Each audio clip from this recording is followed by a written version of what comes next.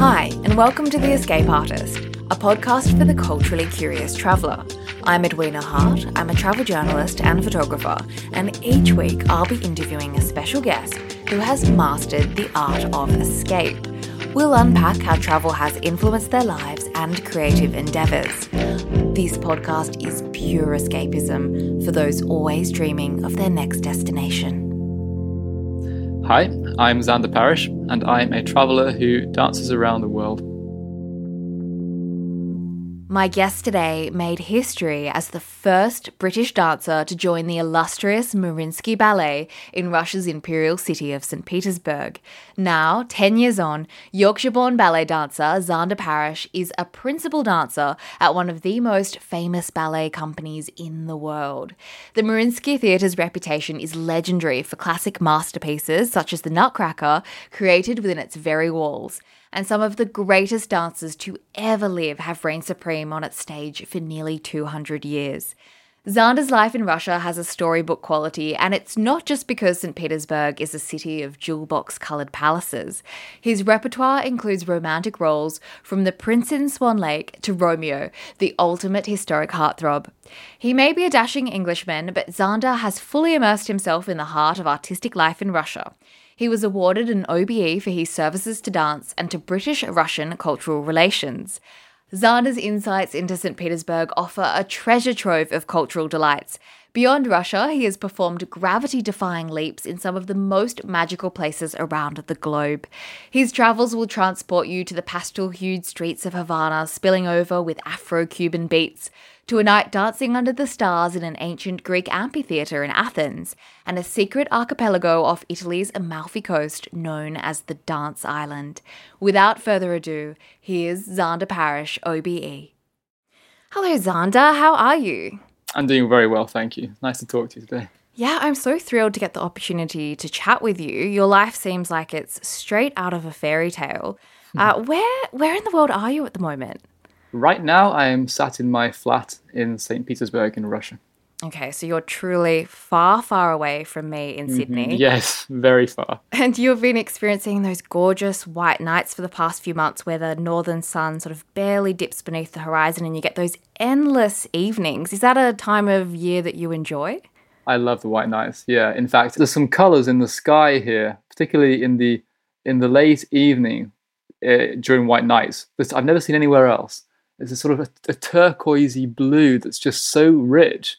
You wouldn't believe it's real. It's just gorgeous. And of course, with that backdrop of the magnificent palatial buildings. The only time that I've ever been to St. Petersburg was during white nights, and it was just... Oh, you've been? That's fantastic. I mean, it's just such a phenomenal city. I absolutely fell headfirst in love with it because I feel like a place like Italy, everyone talks about the culture and the architecture and the art, and then you go to St. Petersburg and wonder why everyone's not talking about St. Petersburg all the time, because it's just remarkable. It's stunning. I feel like I'm living in a sort of a living museum. Every street has a story, every canal, every building is like a new museum or a palace or something. It's just gorgeous. It's a beautiful place. And it's called the Venice of the North, isn't it? Yes, exactly. But before we dive into exploring St. Petersburg, which is something I desperately want to do with you, and I have a feeling that during this episode we're really going to learn a lot about Russia. But my first question that I always ask, is there a book, a film, a song, or a piece of art that inspired you to travel somewhere? Oh, wow, that's a good question. No, because I've never travelled for the sake of going somewhere. I've only travelled for my work. I travel everywhere all the time. I'm travelling on planes and trains all the time. So I've never actually had time to go, oh, wow, I really want to go there, and then go. I've never done that. I mean, being a ballet dancer takes such dedication, and you've been dedicated to the craft for since you were a child. I want to go back for a moment in time, well before you were principal dancer at one of the world's most storied ballet companies. So what is your fondest travel memory from your childhood? Well, when I was a child, my parents would take my sister and myself on vacation every summer to Portugal, to the Algarve. Every year, I knew it was coming up. I'd look forward to it. And I have lovely memories of being on big, wide, deep, sandy beaches with the cold Atlantic Ocean splashing and building sand castles. I have wonderful memories of being in the Algarve. Especially coming from Yorkshire, where it's a lot more of a Yes. moody sort of setting, and then you go to Oh, the yes. sunny Algarve in Portugal, and then you're eating sardines beachside, and it's Yeah, such a different exactly. experience to what you would have grown up with in Yorkshire. Totally. What's Yorkshire like for listeners who haven't been to Yorkshire before? Yorkshire is, we call it God's own country in England. It's green, it's usually raining, but it's full of friendly people, friendly folk, as we'd say, with lots of greenery, hills and dales and all sorts. You've got 4 counties make up Yorkshire. So you've got the North Yorkshire, which is they've got the North York moors, full of heather, and up to Whitby, and where you've got the coast and all the fish in the markets and the scampi you can eat in the restaurants there, and it's a great place. I love Yorkshire. Obviously, I'm from Hull, which is in East Yorkshire. That's more flat. We have lots of rapeseed fields, so it's bright yellow in the summer, and you've got the big Humber Bridge sticking out from nowhere, which once was the longest single-span suspension bridge in the world. As a young boy from Yorkshire, how did you first get interested in the world of ballet? That would be my sister's fault. So my sister is 15 months younger than myself. We were always very close growing up, and we went through the Royal Ballet School together. So when I was 8 years old, at that point in time, I was big on cricket. Cricket was my dream. It was to play in the Ashes against Australia would have been my life's goal, and to take a few wickets and knock you guys for 6. That was my goal.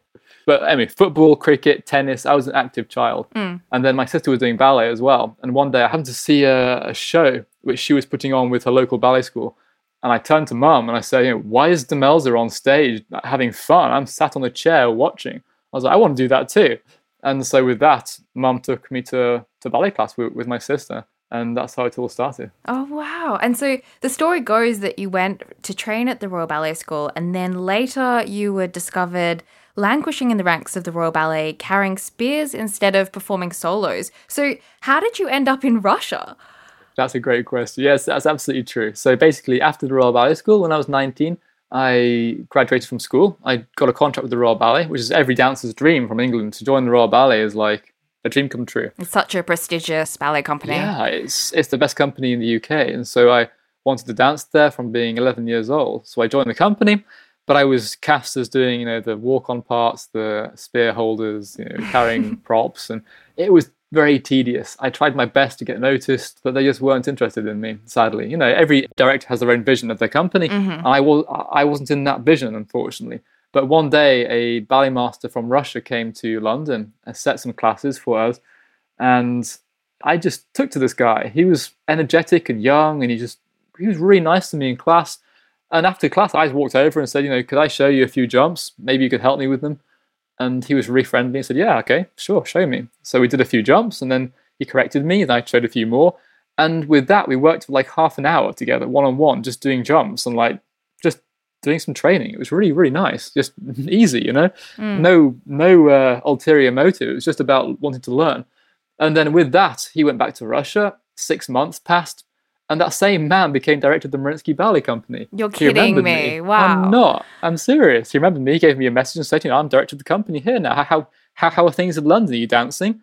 I said, no, I'm holding spears. And he said, well, come to Russia and I'll let you dance. And that was that. So I came. Wow, that is amazing that happened. So that came about. And what was the name of that man? Yuri Fateyev. Okay, so Yuri comes along and invites you to move your life from the Royal Ballet at Covent Garden. You'd never been to Russia before. That's right. And so you take this giant leap of faith. What was the reality? What were your first impressions of St. Petersburg and arriving at the Mariinsky Theatre? Well, I didn't choose the best time to go to Russia. I arrived in Petersburg on the 9th of January 2010, so 10 years ago. And the day I arrived, it was a mild day, apparently, which was minus 15 Celsius. Oof. And yeah, that's what I said. Yeah. And the snow was deeper than my knees. Oh my I mean, gosh. I kid you not, it was probably a meter deep. And that was just where it was settled. So they cleared it to the side of the roads. It was huge mounds of snow everywhere. And when I arrived in Russia, I didn't know where I was going to live that night because I just theatre said, come, we'll take care of you. So I just came. Firstly, what an incredible leap of faith just to It was a bit turn crazy. up like that. So you arrived, and then what happened?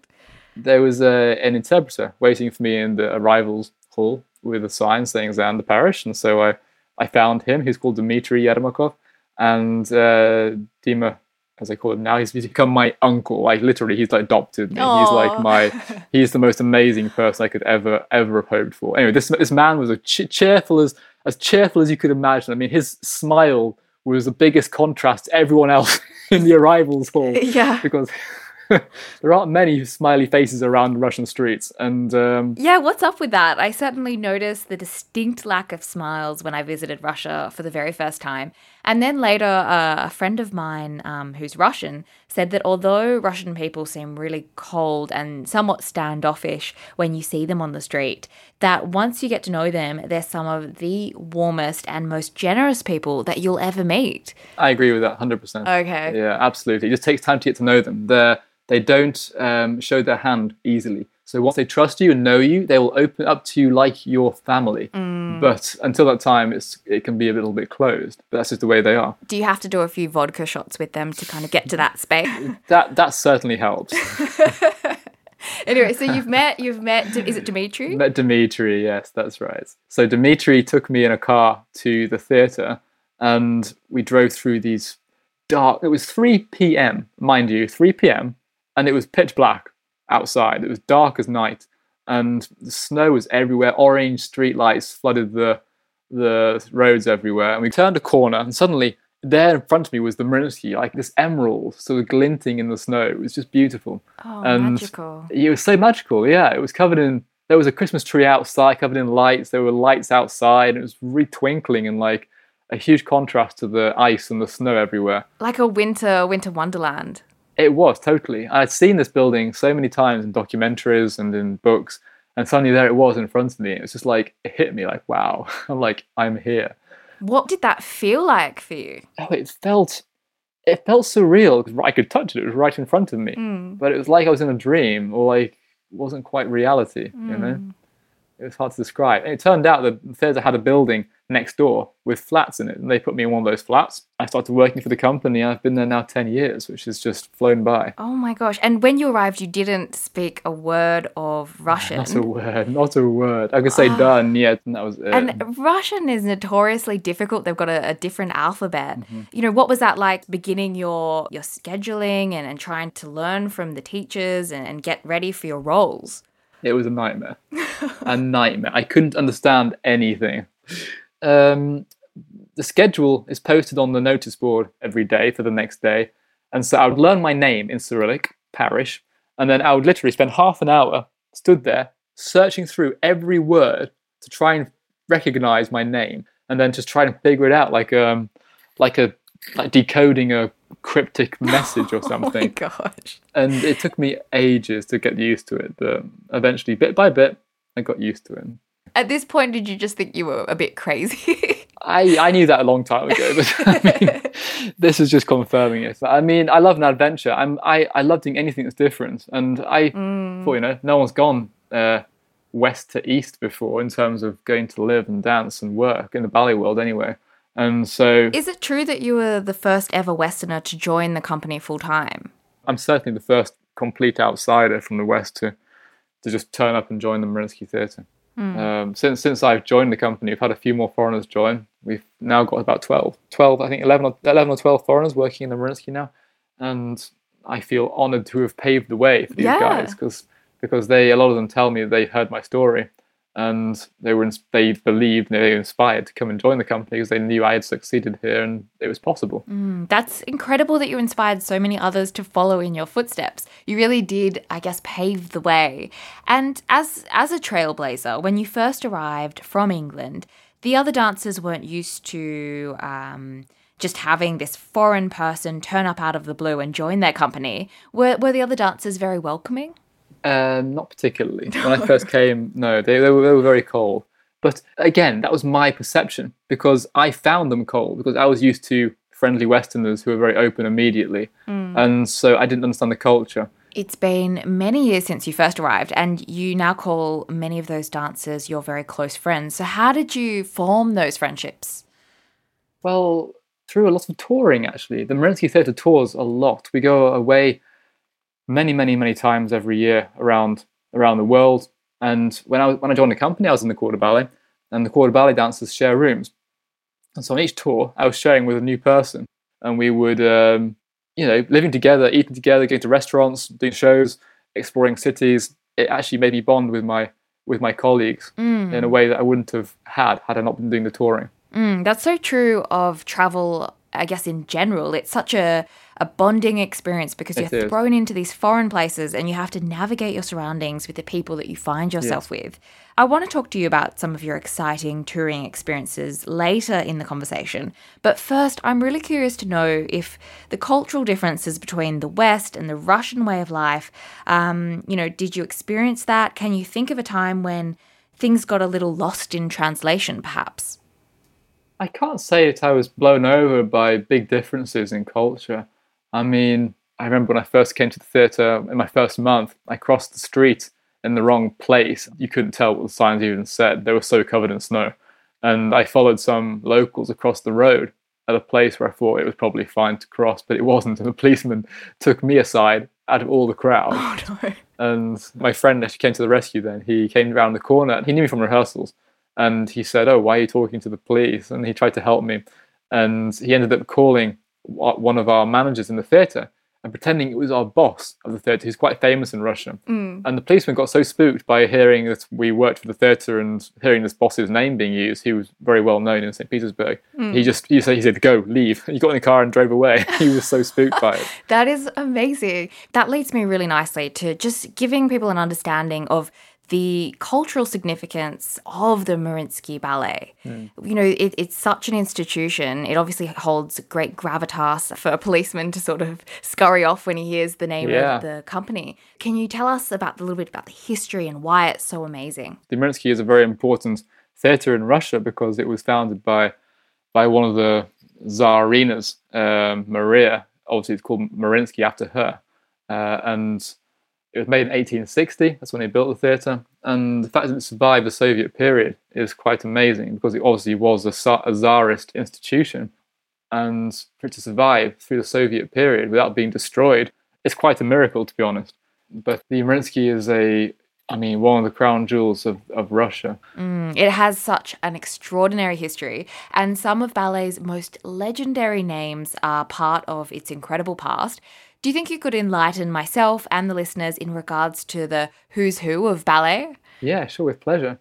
So Marius Petipa was a Frenchman who came to St. Petersburg to work at the Mariinsky Theatre in the late 1800s.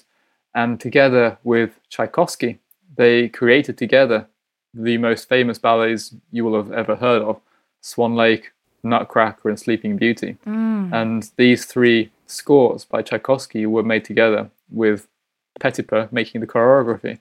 And they premiered, Beauty and Nutcracker both premiered in the Mariinsky Theatre. The Mariinsky Theatre has spawned, shall I say, some of the most famous dancers ever in the world. Rudolf Nureyev, Mikhail Baryshnikov, Natalia Makarova, Nijinsky, for instance, who was the famous Spectre de la Rose and who, with the huge jump, who had a nervous breakdown and went crazy. There's hugely famous dancers. Anna Pavlova, who has the dessert named after her, the Pavlova. Yeah, we know that all too well. In Australia and New Zealand, we have this long-held rivalry over who invented the pavlova, which is named after Anna Pavlova, as you said. And it's apparently was created in honor of the ballerina during one of her tours down under, I think in the 1920s, but I'm not really sure how true that is. Oh, so I gave the right example in that case. Excellent. So how does it feel to perform on the same stage that some of the world's greatest dancers ever rose to fame, like Nijinsky, Pavlova, Nureyev, and Baryshnikov? It feels surreal. It's like it's such a dream. The Mariinsky Theatre is a living being, and you can feel the presence, the past accomplishments of these dancers who've gone before you on the stage you're dancing. It has this atmosphere of just history, its weight. You can feel it in the air. it's got such a weight of history and beauty and grandeur just in the whole building. The backstage and in fact the front of house haven't been really much changed in the past 100 odd years. So I know that Nijinsky actually used these mirrors. He actually walked down this corridor. Wow. Nureyev actually was in this studio, and to have that history gone before you, it inspires you to push on, to try and achieve. I mean, even a smidge of what they achieved, to try and attain the levels the standards they set, particularly for male dancers. Nureyev and Baryshnikov and Nijinsky, these guys set the bar so high. I'm so grateful for that, actually. I can see how dancing on the same stage as the greats that have gone before you must be so deeply inspiring. And I wonder, does the city of St. Petersburg itself, as you said, it's a living museum, it's a treasure trove of art and culture. Does the city itself inspire you? Oh, absolutely. I absolutely believe it does. In fact, I really hoped that the beauty and elegance of this imperial, beautiful city would affect my dancing, and in the years to come that I work here would seep into my style and into my technique and into my interpretations of roles and how I perform them. I dance a lot of prince roles. I get cast for a lot of the Swan Lake Prince or Nutcracker Prince or Beauty Prince, which is a great honour to do those parts. And living in a city that's full of palaces and royal history, I do hope that seeps into my character and affects how I perform these parts. It makes you feel like you're almost on set the entire time, if that makes any sense. That's beautifully, beautifully put. That makes a lot of sense. And, if you're a first-time visitor to St. Petersburg, which ballet would you say is an absolute must? Well, anyone who's a first-time visitor would want to see Swan Lake at the Mariinsky Theatre, because I don't think anywhere else in the world does Swan Lake like the Mariinsky. The Mariinsky Ballet is the standard bearer of classical technique, classical ballet, especially the quarter ballet. The quarter ballet girls from the Mariinsky Theatre are famous for their perfect lines, perfect positions, perfect unison. To see that in situation, in the Mariinsky itself, with the Tchaikovsky music, knowing it was created there, I think it's a special thing to see. The other one that I can imagine would just be so magnificent would be the Nutcracker at Christmas time. Oh, absolutely. That's a tradition here for many, many Russians. Many Petersburgers had their first ballet experience by being taken to the ballet at Christmas by their babushka or by their grandmother. Yeah, and it's always Nutcracker usually. So in the shows around Christmas and New Year, because obviously in Russia, Christmas was illegal. Well, it wasn't celebrated during the Soviet Union, and so the Soviet authorities made New Year the big celebration to try and get rid of the religious festival of Christmas. So they made New Year the big festival. So like we celebrate Christmas, they celebrate New Year. They give gifts, and that's the big deal in Russia. And so the shows around New Year of Nutcracker are always packed with children who are just full of excitement, and you can feel the energy in the auditorium of these youngsters who are watching for the first time or taking in the ballet and being inspired, and that's wonderful. It's a lovely atmosphere. It sounds utterly enchanting. And with the snow outside, I mean, just the whole storybook setting just sounds it is perfect, so beautiful. So someone coming to St. Petersburg and visiting, how do they get a real feel for St. Petersburg? What are some of your favourite things to do and see in the city? One of my favourite ones is actually the Yusupov Palace, which is just around the corner from the Mariinsky, but it's where Rasputin was murdered. Oh my gosh, yeah, I went there when I was in St. Petersburg, and Rasputin is just the most curious, fascinating figure in history. Totally, it's fascinating. Not just Russian history, but just history in general. I mean, he's this mystic who completely puppeteered the Romanov royals. So tell us what happened there. So basically, the palace, Yusupov Palace, was home of the Yusupov family. But anyway, this guy could see the power which Rasputin was wielding against the Romanovs and how he was manipulating them, and he wanted to rid them of Rasputin. So him and his conspirators decided to invite Rasputin to a dinner at the palace in his honor, and then they took him downstairs and they all toasted vodka shots or drinks together. His was laced with poison. Yeah. And they knocked it back and they kept on playing cards or whatever, and he didn't keel over. He was fine. And they were like, oh my goodness, what's going on? They did it again, I believe. I think it was twice maybe they did it. Yeah. And again, he was okay. They were like, oh my goodness, this guy's like immortal or something. Yeah. And so one of the guys went away, got a gun and shot him. And literally there in the palace, downstairs, I believe it was, they showed me the room where it was done in. There's a whole waxwork thing going on to show you in the palace where it was. Yeah, I've seen that. It's a bit creepy. It is rather creepy, yeah, but quite funny. And anyway, they killed it. They thought they shot him, so they went upstairs and back to the ballroom, whatever, and celebrated his demise. But with that, he wasn't dead. He escaped through a side door. And he went down the street. He was wounded, but he managed to escape. And then I believe they found out he'd gone. They followed him outside, shot him again. And then that didn't kill him. It was... Did he fall in the river? I think they threw him in the river to try and get rid of him. It was just unstoppable. And they found him. He didn't die from his wounds. He died from hypothermia. Oh my gosh. One of the most mysterious murders of the 20th Bizarre, century, totally for sure. Bizarre. And in the Yusupov as well, there's that Rococo private theatre. Have you been in there? Yes, I have. It's beautiful. Oh, absolutely gorgeous. Yeah. Have you ever performed there? I haven't. I would love to. I've danced in the Hermitage Theatre, which is also a little theatre in the Hermitage, and that's also beautiful. Oh my goodness, have you really? The Hermitage is just beyond belief.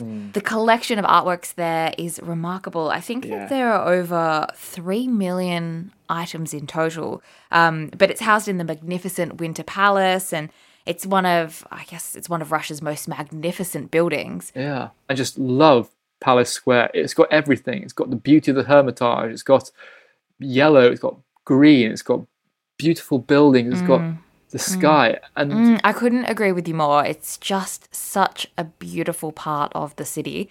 And now we've done all this cultural sightseeing, where might you recommend stepping in for a bite to eat and getting a taste of Russian cuisine? There are very, very good restaurants in Petersburg. There's one opposite the Mariinsky one called Sadko, named after the opera. It's where I ate on my first night in Russia, actually. And it's all the blinis and all the, the soups, the borsches, and everything you can imagine. Everything you want to try, you can try there. It's great. And it's good quality. It's got even some of the waiters in the restaurant are from the music conservatory opposite the Mariinsky. They train there in the day and serve tables at night. And they often come together and sing during it's absolutely terrific. I've been there a few times when they've actually, suddenly there's like a silence falls on the restaurant and the waiters come together and sing a cappella, this like gorgeous music. And you're like, oh my goodness, these guys are talented. It's really impressive. Oh, that's such a fantastic tip. Thank you so much for that. Yeah, and fantastic. Would you say that's the most extravagant place that you've dined in St. Petersburg? I went to a black tie ball in the Fabergé Museum, and that was just something exquisite. It was like I'd gone back in time and was living in the Russian Empire. It was like something amazing, and all these beautiful eggs and pieces of jewelry and exquisite little things. You're just like, oh my goodness, how did they create this beauty? And it was all there in the Fabergé Museum. So you were just wining and dining amongst all this exquisite historical... Can you believe it? No. Extraordinary.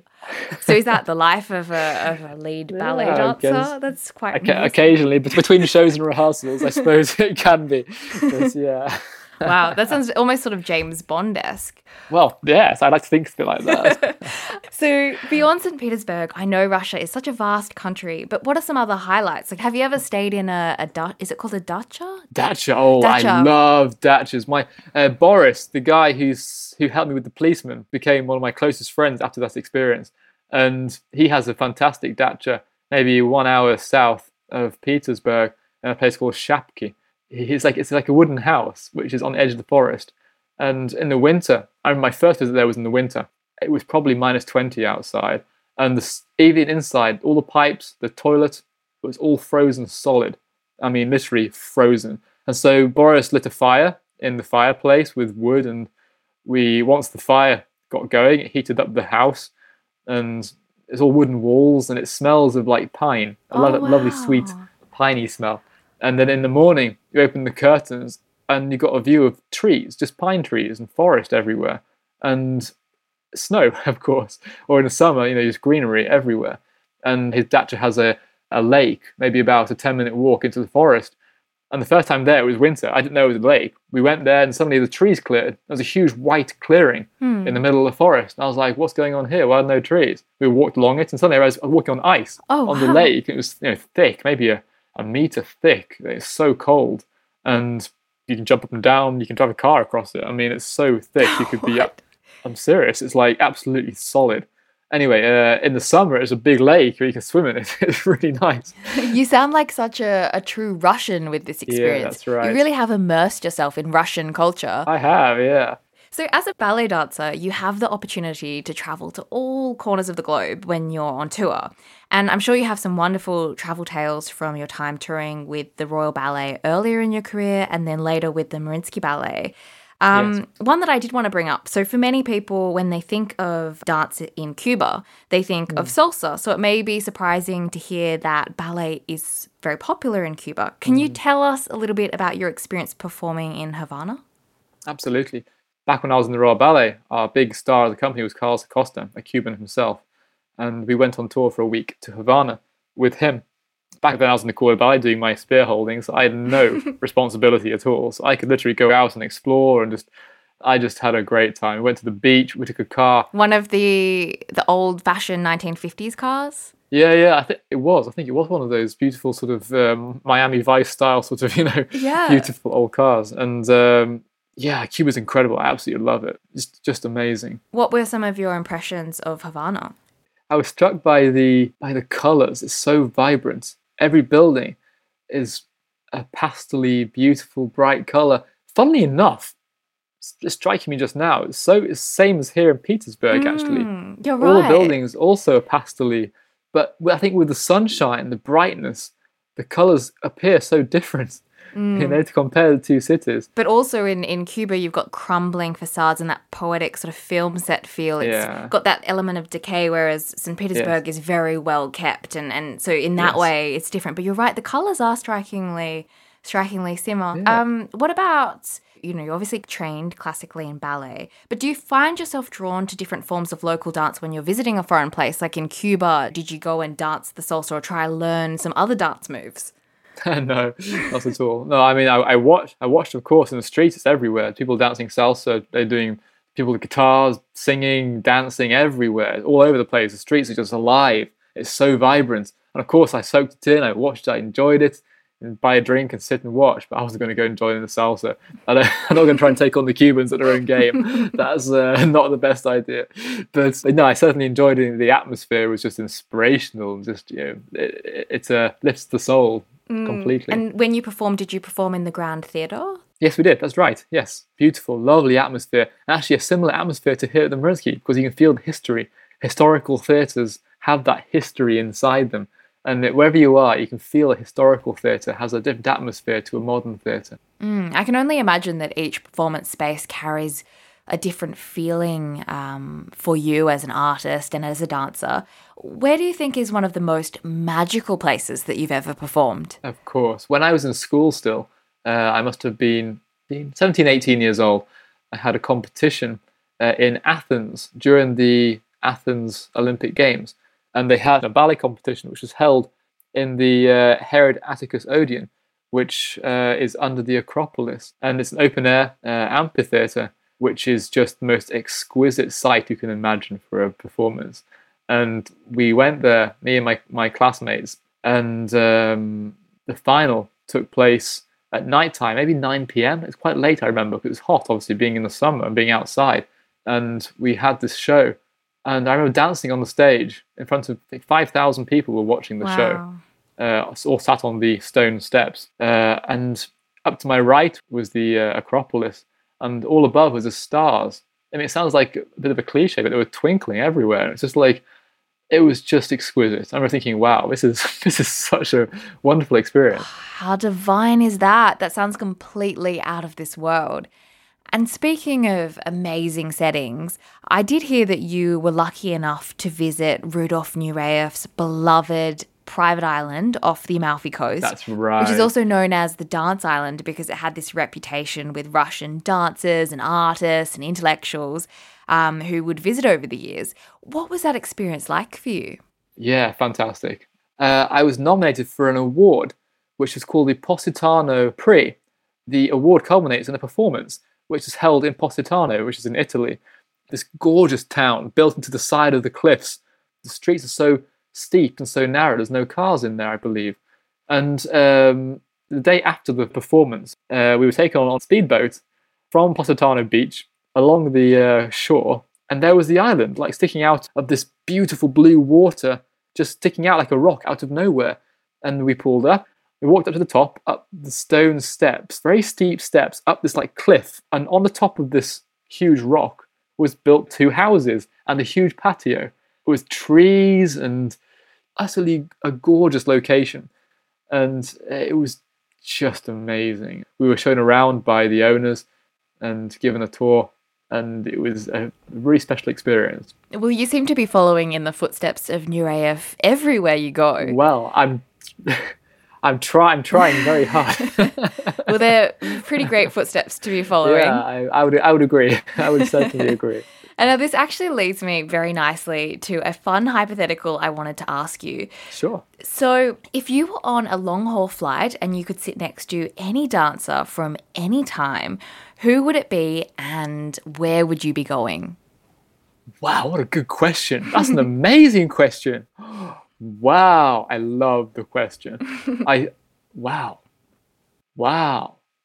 I think it would have to be Nijinsky, without a doubt. Mm-hmm.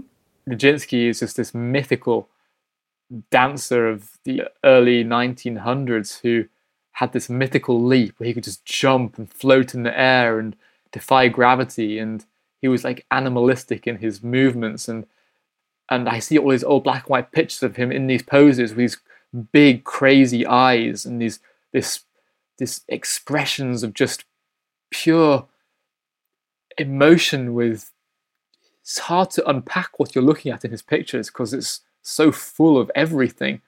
I'd love to be able to see him in the real and just sit there on the plane with him, have a chat. What do you think about when you're jumping? How do you hang in the air? I would love to talk to him about that. Where would we go? Well, somewhere far away, so we have a long time to talk to him. Really, maybe Australia? Australia, exactly. Definitely Australia. Perfect. Oh, I love that. That's so great. And I can just hear the passion coming through in everything that you say. It's really inspiring. And you've really inspired me to revisit Russia and to explore more of such a fascinating country. There's so much to see. Oh, it's just endless. And seeing a performance at the Mariinsky Theatre is so high up on my bucket list. So I'll have to time my visit for when you're performing. Yes, let me know when you're coming and I'll get you a ticket. Oh, that would be so amazing. I can't wait. Before you go, where are you dreaming of escaping to next? Well, seeing and talking to you, I want to come to Australia. I've not been there before. The iconic Sydney Opera House is somewhere I would just love to dance, seeing as it's one of the most famous places in the world to perform.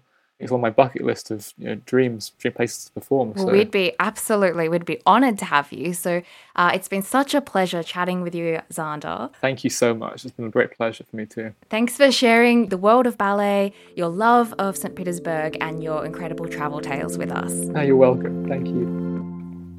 That was the British-born principal dancer of the famed Mariinsky Ballet, Xander Parish. It was a privilege to chat with him, and for such a distinguished dancer, wasn't he so wonderfully down to earth? I've now added seeing the Nutcracker performed at the Mariinsky Theatre to my Christmas wish list. And thank you so much for listening. If you enjoyed this episode, please be sure to subscribe, rate and review so that others can discover this podcast as well. Of course, I'd love to hear from you, and if you're looking for some more travel inspiration, you can find me on Instagram at Escape Artist Podcast. See you next week for another episode of The Escape Artist.